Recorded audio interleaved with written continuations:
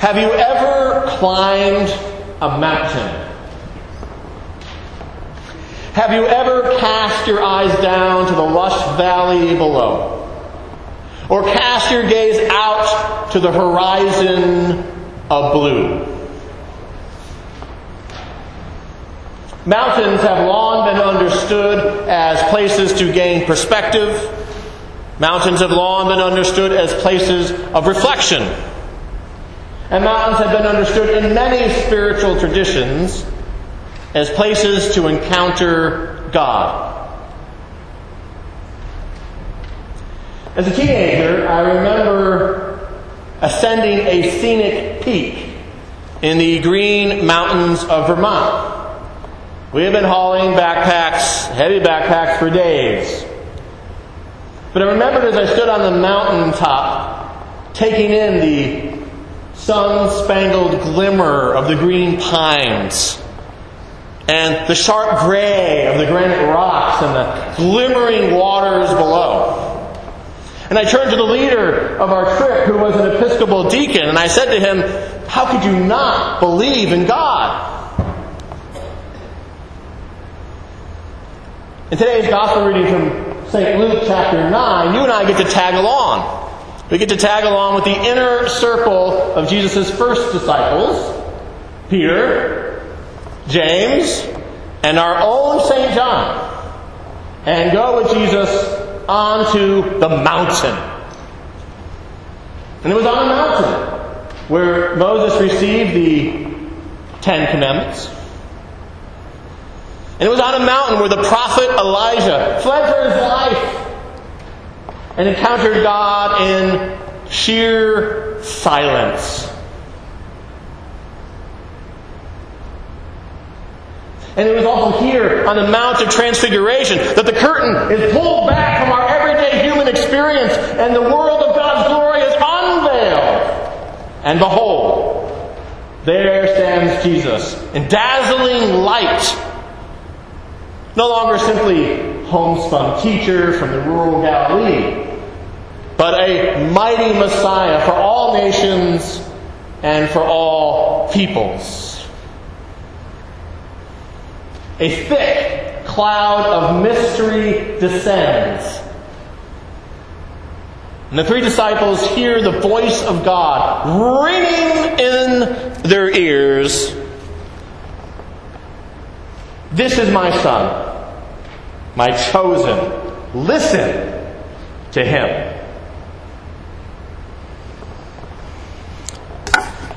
Have you ever experienced God in some sort of extraordinary way? For me, that literal mountaintop in Vermont was such an occasion. But for you, perhaps it was a sunset, a vision, an inner voice, a moment of clarity, an act of compassion, a monument that is in your memory of a time when God and the existence of God and the reality of God was unusually real for you. Raise your hand if you ever had any sort of experience like that. Several hands are going up. And that's great. That's what we call being on the mountain. Being on the mountain, there is nothing like it. On the mountain, on the mountain. Let's say that together.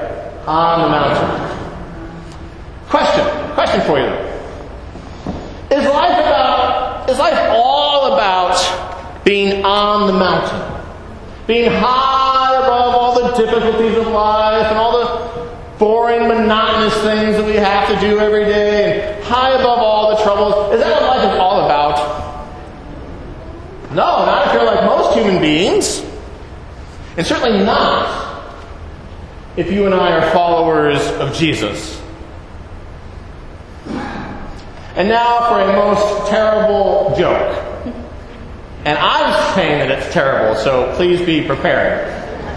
For those of you who are aware of how awful it usually is. Why did the science teacher take her class on a field trip to the mountains? Because they needed higher grades. Mountains, higher grades. Yes. I told you that I need some help with my material. I need to get at least a C-. That wasn't even a C-. Now, what's very instructive about what happens here in Luke 9 is you have this divine encounter. This divine encounter, this big reveal of who Jesus is. And then notice what immediately happens. Peter wants to stay on the mountain. He's like, hey, let's build some tents, and you and Elijah and Moses, we can hang out here. But notice what Jesus does. Immediately, Jesus takes them down, off the mountain, down into the convulsing and shrieking realities of everyday life, as manifested in a demon-possessed boy. What is the pattern of life? How's the journey supposed to work? Well, for most people, it's a seasons of being on the mountain, being off the mountain. Sort of how life works. Have you ever been off the mountain? Have you ever been stuck in the dark valley? I remember one time I was with my dad, who was an atheist, in one of his many hospital visits before his death. And there I was in the hospital, he was in the bed, and he looked up at me, his son the priest, and he said, "Where is your God?" And in that moment I had no words for him. I was off the mountain. And I remember many years later, the church that I was serving we had grown quite a bit in attendance. We had made great financial gains. People who had never been a part of a church in their life were coming to faith. And yet there I was on a retreat in despair, thinking I was losing my faith, wondering, where would I go? What would I do?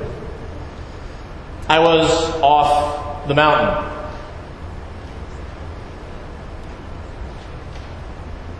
And many of you have been off the mountain too, and in far worse circumstances. You've had to go through very dark valleys. You've had your heart broken into pieces. You've had your own body betray you. Or you've just gone through vast seasons of hectic to-do lists. That's all being off the mountain. Sadly, there's nothing like it. Being off the mountain. Off the mountain. Let's say that together. Off the mountain. So, a question then. If that's how life works, how are you and I to carry on as disciples, as serious Christians, when we were both on the mountain and off the mountain? How are you to remain steady in your faith? Well, the short answer is with God's help. The short answer is sometimes by just having a good cry and recognizing that God honors your tears. Sometimes the short answer is coming to this Eucharistic table, whether you are well or weeping.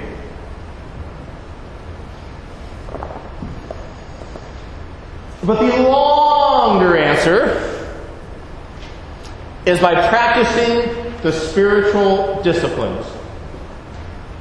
Turn to your neighbor and say, spiritual disciplines. Now do it, but with a big goofy face. That's good, Chris. That's very good.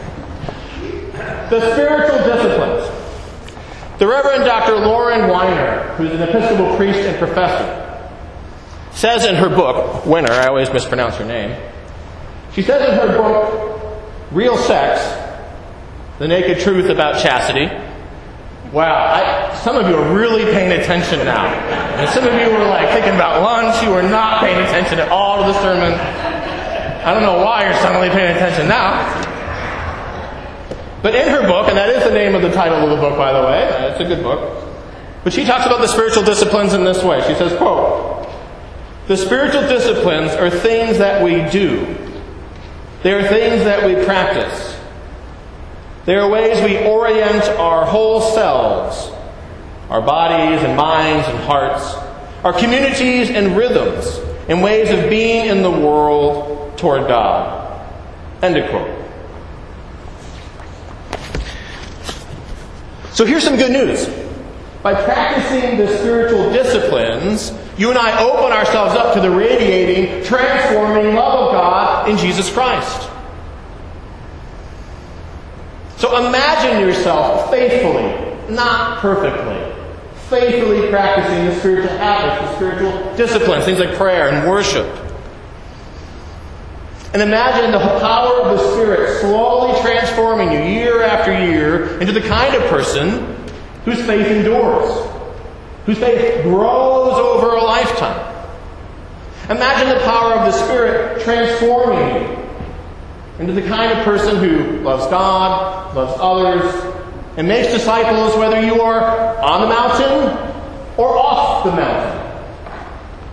And by the way, as you practice the spiritual disciplines more, you will tend to have more on the mountain experiences with God. If that sounds like good news, say amen. Amen. If you're still awake, say amen. Amen. Not everyone. Something begins this Wednesday. What is that? Lent. Very good. Thank you. Neil? Lent begins this Wednesday. And this Lent, we will be exploring 7 spiritual disciplines or habits or marks of discipleship that will be a part of our congregational rule of life that we've been talking about in our visioning process. These will be ways that we open ourselves up and train ourselves into the way of Jesus' love. This is the way that you can prepare yourself to remain firm and steady as a disciple and as a human being, whether your life is on the mountain or off the mountain. And here are the 7 marks. Number 1, worship weekly. Number 2, pray daily. Number 3, serve at St. John's and beyond. Number 4, love others and build spiritual friendships. Number 5, know the Christian story and invite others. Number 6, give generously. Number 7, rest regularly. And by the way, it's worth mentioning here, whatever season of life you're in right now, some of you are on the mountain. Some of you are off the mountain. Some of you are somewhere in between. But wherever you are in your life right now, remember, at St. John's, doubts are okay. Questions are welcome. Please, come as you are. Amen.